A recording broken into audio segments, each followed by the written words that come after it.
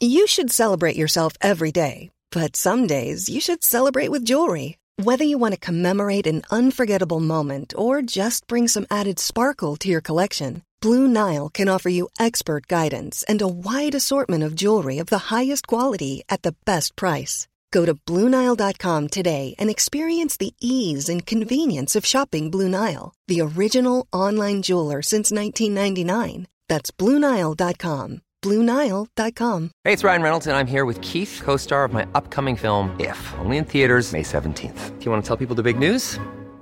All right, I'll do it. Sign up now and you'll get unlimited for $15 a month and 6 months of Paramount Plus Essential Plan on us. MintMobile.com/switch. Upfront payment of $45 equivalent to $15 per month. Unlimited over 40 gigabytes per month. Face lower speeds. Videos at 480p. Active Mint customers by 531.24 get 6 months of Paramount Plus Essential Plan. Auto renews after 6 months. Offer ends May 31st, 2024. Separate Paramount Plus registration required. Terms and conditions apply if rated PG.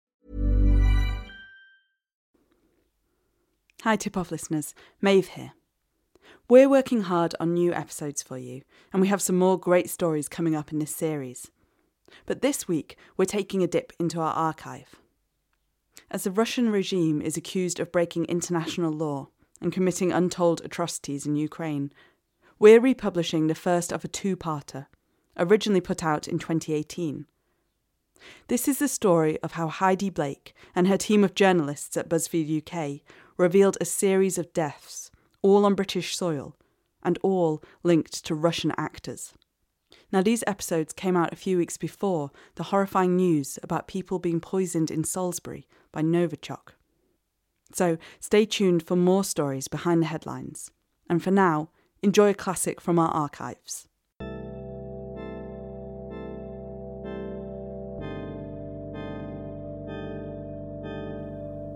Scott Young committed suicide. That's what the news report said. The millionaire appeared to have jumped from the window of his lavish London home on the evening of December the 8th, 2014. He was found more than 30 foot below, his lifeless body impaled on the wrought iron railings surrounding his luxurious home. Despite rumours and intrigue about the shady company he was keeping, months later a coroner's report ruled out foul play. London property tycoon Scott Young dies after falling onto railings, read the news headlines. The gory details were all the more jarring, couched in the emotionless reporting of the newspaper clippings. Clippings that had been packed neatly into a carry-on bag. Heidi Blake's carry-on bag. She was on her way to New York, and she didn't know it then, but the journey would be longer and take her much further than that. From cold Paris streets to the sun-drenched patios of Midwestern US restaurants, to turned-over flats and secret safe houses. But we don't start there. We start with a tip-off. Heidi Blake had worked for the Sunday Times for years. She had broken huge stories there, exposing alleged bribery by Qatar to win the 2022 World Cup, or her work uncovering the corruption at the heart of FIFA. But now she was ready for a fresh challenge. She was on her way to New York to meet Mark Schoofs, the head of BuzzFeed Investigations. And so I kind of turned up to see him in New York clutching this news cutting, saying, this is just a crazy story about this group of people who've all died. Pulling out the news story about Scott Young, Heidi explained to Schoofs what was going on. Scott Young was a multi-millionaire kind of fixer and property dealer, and he'd been embroiled in this 8-year divorce battle with his estranged wife, Michelle, which was quite a famous case. So people kind of knew who he was. But when he died, it became clear that he was the sixth at the time in a circle of friends, all of whom had died in what appeared to be very peculiar circumstances. And it wasn't clear what connected them, but there was sure as hell something weird going on. And he just absolutely loved it and was immediately like, yes, let's do that. So Heidi had something, the scent of blood in her nostrils, but nothing more than that. Back in London, and in her new role as head of the UK investigations team, she got to work settling into the office, figuring out where the stationery cupboard was, and working out who to hire. It was a hectic period. And one day, Heidi returned to the office to hear she'd missed a series of mysterious phone calls. And I got, I think, a couple of notes from the receptionist at BuzzFeed to say somebody's trying to call, but they don't want to leave a name. And both times, initially, I was like out of the office and so missed the call, and it was a bit tantalizing. And then when this person eventually came through, the receptionist said to me, "Oh, like, it's her again. She's on the phone. Quick, take the call." So I grabbed the call, and yeah, it was this anonymous individual, and asking me to go and meet her. Curious, Heidi set off to the address the woman on the phone had given her. Arriving in a luxurious part of town, she found the door she was looking for and knocked. A woman answered. Heidi could hardly believe her eyes. Yeah, I immediately recognised her. There, stood in the open doorway, was Michelle Young, Scott Young's widow, the man whose death Heidi could just not get out of her head. Blow me down with a feather. That is Michelle Young. I cannot believe this coincidence. In a strange twist of fate, Michelle had seen Heidi talking on TV about a previous investigation she'd done. And just thought, I'd quite like this person to investigate my husband's death. And so she was convinced that Scott had been murdered for his money and that whoever had killed him had stashed away hundreds of millions of pounds that she believed he was hiding from her. And she wanted his death properly investigated. And so that was like very weirdly how the story got off the ground. It was just complete serendipity. Trying to keep her cool, Heidi scribbled down notes. Michelle had been in a protracted and acrimonious divorce battle with Young, and she was convinced he had millions he'd kept secret from her. When she heard he was dead, she was convinced it wasn't suicide but murder, that the assassin had spirited their money away. It was a compelling story, of course, but Heidi explained she'd need a bit more to go on than that. Michelle was happy to oblige. She had documents, boxes and boxes of them. And while it started with Michelle's documents, the stash would grow. In the end, the team had 250 boxes stuffed with paperwork, police files, surveillance tapes. So the size of the cache of documents that we got hold of did present us with a real logistical challenge. So the first thing we did was Tom Warren, who's one of our brilliant investigative reporters, hired a truck and drove around multiple different locations picking up 17 boxes here and another 25 here and 50 there, and carted them all off to a secure storage facility, kind of in a remotish part of the city. And so we stashed them all there. And then we had the challenge of how on earth are we going to pass this volume of material?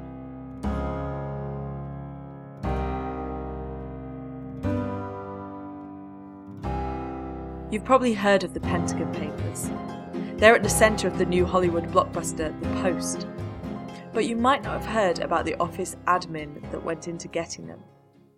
Whistleblower Daniel Ellsberg and journalist Robert Rosenthal later reminisced on just what it took to photocopy 7,000 documents of top-secret US reports on clunky 1970s photocopiers. Here they are in a clip from investigative podcast Reveal.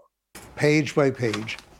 And finally, it was just too slow, so I would put it in without putting the heavy cover on and wondering what this was going to do to my eyes. I was possibly going to go blind eventually. I remember the green light, the green ray, thinking, is this going to sterilize me?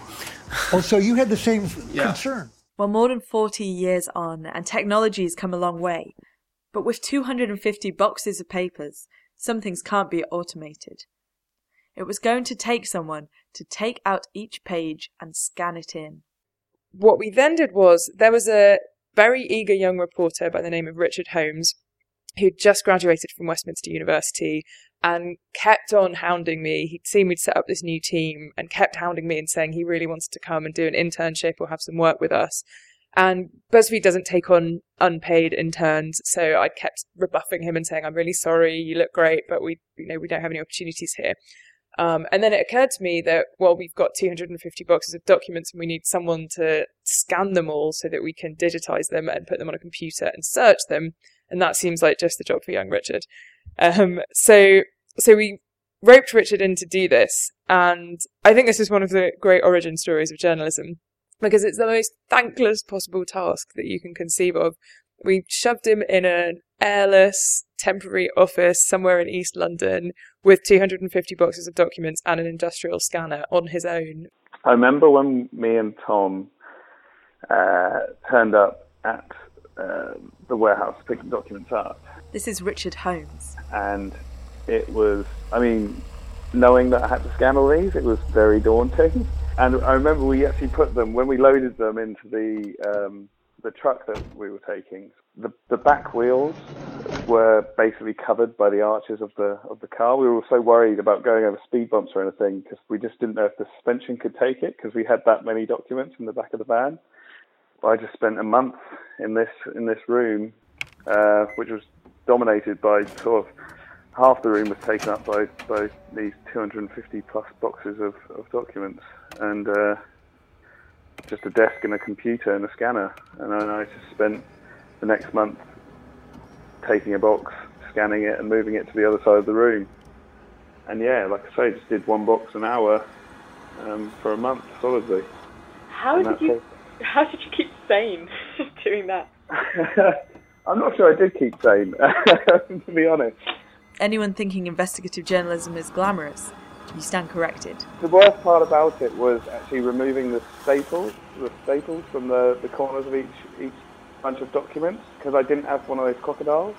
So my thumbs were a wreck after that month, because I'd just been plying out staples from the pages. He not only cheerfully scanned every single one of those hundreds of thousands of documents himself, but he came out the other side smiling and really eager, and having read them while scanning them and prepared a memo for me in which he outlined what he thought was the story and suggested that he believed that Scott Young may have been murdered by either the Russian Secret Service or the Mafia on the basis of what he'd read in the documents.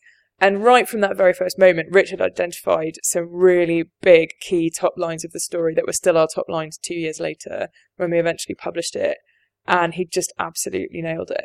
Immediately, Heidi offered Richard a full-time job. So with all the documents scanned in, the team could get to work putting the pieces together. But they knew security had to be tight. And when we eventually when Richard had scanned all of the documents and we digitized them, we then uploaded them all to a custom-built database, which Tom developed with the help of a computer forensics company. And we put really careful security measures in place. Slowly, over time, the team began to build up a picture of what was in all these documents. But at the same time, they were digging into other stories. So it wasn't for a few years that things started to really get moving.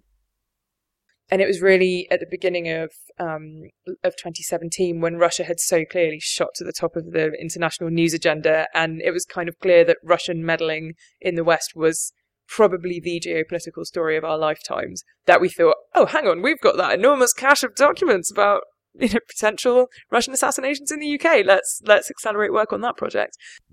Looking back at all the info that had come out of their cache of documents, the team saw a whole web of people linked to Young. It became apparent very quickly that he'd been working at a high level as a fixer for Boris Berezovsky, who was a very prominent exiled oligarch and enemy of the Kremlin living in the UK, and a whole circle of oligarchs around Berezovsky. And in the end, we connected Scott to 8 other individuals in that circle who'd died in mysterious circumstances, and then to a kind of wider network of 14 suspicious deaths in the UK that we connected to Russia. We compiled an ever-expanding spreadsheet of bids for people that we wanted to get in touch with. I mean, just hundreds and hundreds of people. And between the 6 of us who worked on the story, just kind of fanned out and contacted as many people as we possibly could. But with something as sensitive as this, how do you go about making contact? You can't very well call someone out of the blue and say, what do you know about Russian assassinations? I think when you're contacting people about something as sensitive as this, you ideally don't want to email people, because the minute you've done that, there's an electronic trail that connects you, and if they might be willing to talk to you, in deep confidence, but wouldn't want to be connected to the story, you've kind of already blown that gambit if you've already emailed them. So I would normally try and call people, if at all possible, get a mobile number and see if you can call them over an encrypted line like WhatsApp or Signal. Or if you're going to email them, send them a very innocuous email. But of course, I always think the best thing you can possibly do is to try to get to somebody in person if you can. If you can knock on their door or find a way to meet them, either outside work or at an event, or be introduced to them by another person that you're speaking to, then that generally helps to win people's trust. So over the weeks and then months, the team started talking to as many people as possible, many of them on deep background.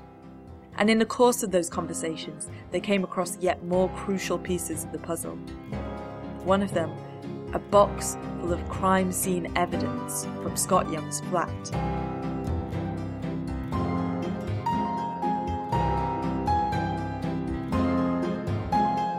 Tucked away in a corner room of their London office, Heidi and the team are laying out a range of assorted items. Blood-stained Adidas trainers, paperwork, a smashed mobile phone.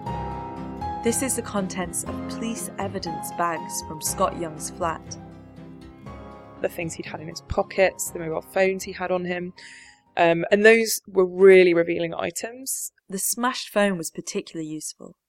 Heidi wanted to know who Young had been contacting right before his death. Perhaps there'd be some clues in those communications.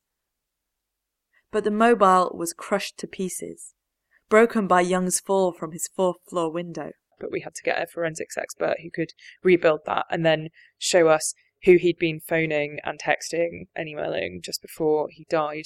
And what that really revealed was, A, that he was scared when he died, but B, that he didn't appear to be a person planning a suicide. He appeared to be a person making all sorts of plans for the future and not anticipating his own death. Although it was also very clear from the documents and emails that we obtained that he had been warning people for a long time that he thought he was being tailed by Russian hitmen. Of course, writing about potential suicides is also always really difficult because people who kill themselves sadly do often do apparently contradictory things in the immediate lead up to taking that step, including making plans and things like that. So you can't say anything for sure, but it certainly helped to paint a picture of his state of mind immediately before his death, and also helped us figure out who to get in contact with. Who were the people who had been in touch with him immediately beforehand and could shed light for us on what had been happening for him in that period. Heidi had also managed to get in touch with Young's daughter, Sasha. She and her sister had received calls from their father on the day of his death. In one of the calls, he told his daughter he would speak to her the next day. Within hours, he was dead. Convinced their father hadn't taken his own life, the two young women visited his flat. There they took photo after photo, which they later showed to Heidi. Things just didn't add up. The place Young was supposed to have jumped from was a heavy sash window, which only opened at about 50 centimetres. On one corner of the window ledge, still neatly lined up in a row, was a Diet Coke can, a packet of cigarettes, and a lighter. To jump from the window, Young would have had to have squeezed his tall frame through the narrow gap without knocking anything off. As soon as I saw the window, I knew it couldn't have been done, Sasha told Heidi. That window was so small, and he was so tall. It would take a few minutes just to manoeuvre out of it, she said. But it was the next photo that the women showed that took Heidi's breath away. There on the window ledge were scratches. Scratches that were about as far apart as the fingers on a hand. It turned out these photographs, and the women's own investigative work, was far more than the police had done. Yeah, the police investigation was extraordinarily negligent. I mean, they had not dusted for fingerprints around the window ledge where Scott Young fell. They had not taken any photographs of the scene. That fell to Scott's daughters, who went in and they photographed the window ledge and managed to get pictures of what appeared to be scratch marks on the windowsill, which again didn't tend to suggest this was somebody who'd gone over voluntarily. They had not checked the CCTV from the area outside Scott's house. I mean, they basically had done absolutely nothing. They had turned up and within a matter of minutes said, this is a suicide, and shut down any investigation. But while they were putting together the pieces of Young's death, Heidi and the team were continuing to search through all the documents they had, and were finding even more documents out there. And we also web scraped for example, the archives of the Litvinenko inquiry and lots of court judgments relating to some of the individuals in the story and corporate records and all sorts of other things, and added all of that to this library. Amongst them were names of people who had died in unusual circumstances, people who were known enemies or provocateurs of the Russian state, whose deaths had all been logged as death by suicide, accident, or natural causes. So we had a fairly comprehensive data set relating to these 14 people and their affairs. That was all spearheaded by Tom Warren, who is our data guru and also an absolute genius at financial forensics. So he really led the way on piecing together these crazily complex international transactions between this kind of sprawling Byzantine networks of companies that were kind of at the core of some of these networks of men. As name after name came out of the records, keeping track of all of their links and interactions could have been hard. But as we began to piece that together, we gradually developed a kind of sprawling spider diagram on the wall of our office where we joined the dots between all of those individuals. So we have a somewhat sinister wall of death on our office wall with photographs of all of the people involved in this network, not just the people who died, but also other people who kind of are, the connections between those individuals, the different lawyers and accountants and fixers that they were using. Amongst those names was Boris Berezovsky, an exiled Russian oligarch and known agitator of the state, who was found hanged in his bathroom in 2013. Police said it was suicide. Police say there's no evidence of anyone else being involved in the so far unexplained death of the exiled Russian oligarch Boris Berezovsky. The victim is this man, Boris Berezovsky. He fled to England after a fallout with the Russian government. The cause of that fallout, accusing the Kremlin of poisoning a former Russian spy with radioactive material. That may be why a hazardous materials team was called to his home to help figure out the cause of his death, but nothing was found during the initial investigations. And then there was Gareth Williams, the British spy whose naked dead body was found decomposing in a padlocked sports bag in his bathtub. With Williams, the police declared his death was probably an accident. Or there was Dr. Matthew Puchner, a scientist whose research had helped a judge determine that former Russian spy Alexander Litvinenko had been assassinated using polonium. It was another totally extraordinary story. He was a nuclear scientist who was instrumental in the evidence which connected the murder of Alexander Litvinenko to the Kremlin. He'd measured the amount of polonium that had been used to kill Litvinenko, and a few weeks after the public inquiry, in part on the basis of that evidence, connected Litvinenko's assassination to the Kremlin. Matthew Puchner was found stabbed to death at home in Oxfordshire with multiple stab wounds in his arms, neck, chest and abdomen, and the police treated it as a suicide. In all, they found 14 cases of suspicious deaths. The police and the judicial system had recorded all of these as death by suicide, accident or natural causes. But Heidi wanted to know what the intelligence services thought. MI5 and other British intelligence services are notoriously tight-lipped and impenetrable. Fortunately, though, Heidi had a colleague across the seas who could help. Jason Leopold was a recent hire to the BuzzFeed US team. He'd had some major scoops in the past and had an impressive contacts book crammed with US intelligence personnel. So Heidi gave him the names she thought were suspicious and asked Jason to put the feelers out. And then the team waited and waited until a message came through from Jason on the encrypted messaging app Signal. I think the way that came to my attention, because I believe I was on a phone call, and I think it was Tom bouncing up and down opposite me in his seat going, oh my God, Heidi, have you seen Signal? We need to talk. And so we all read the message and we all just charged into our little office in the corner where we could shut ourselves away and just kind of, just take a step back and say, oh my God, this is extraordinary, and what does this mean, and where do we go from here? Jason had spoken to his sources.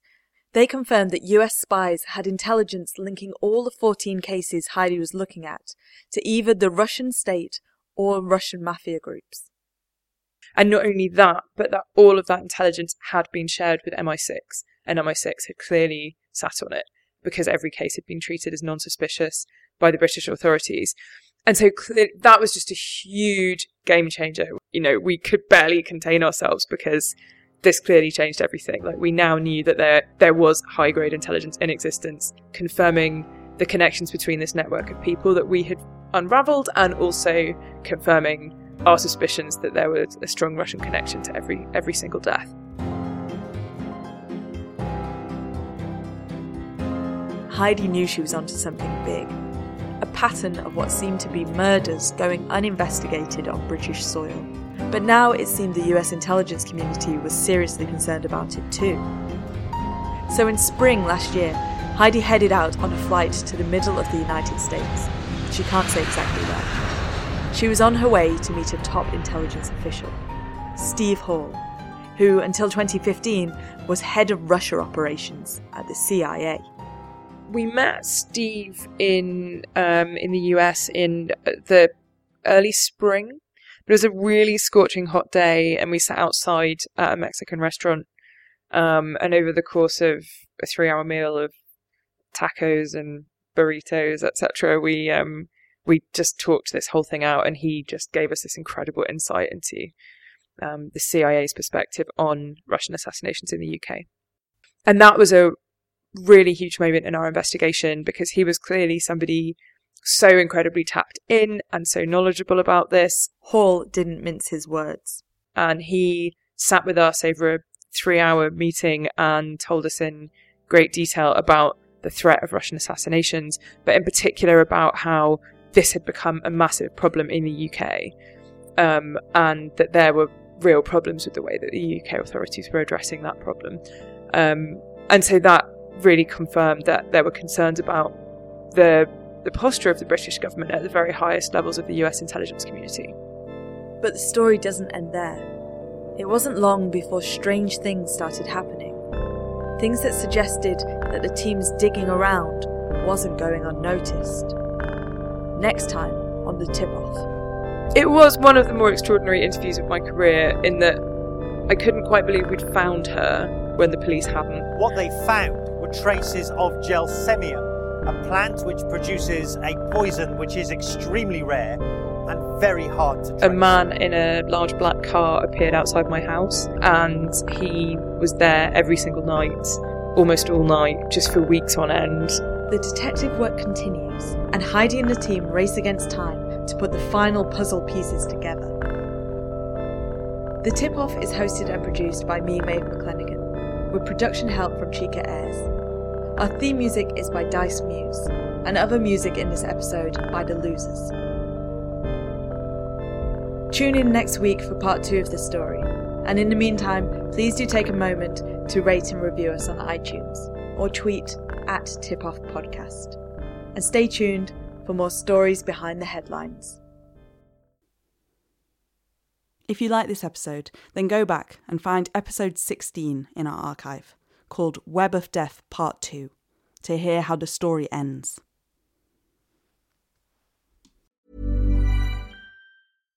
Hi, I'm Daniel, founder of Pretty Litter. Cats and cat owners deserve better than any old-fashioned litter. That's why I teamed up with scientists and veterinarians to create Pretty Litter. Its innovative crystal formula has superior odor control and weighs up to 80% less than clay litter. Pretty Litter even monitors health by changing colors to help detect early signs of potential illness. It's the world's smartest kitty litter. Go to prettylitter.com and use code ACAST for 20% off your first order and a free cat toy. Terms and conditions apply. See site for details. Hey, it's Paige DeSorbo from Giggly Squad. High quality fashion without the price tag. Say hello to Quince. I'm snagging high-end essentials like cozy cashmere sweaters, sleek leather jackets, fine jewelry, and so much more. With Quince being 50 to 80% less than similar brands. And they partner with factories that prioritize safe, ethical, and responsible manufacturing. I love that. Luxury quality within reach. Go to quince.com/style to get free shipping and 365-day returns on your next order. Quince.com/style.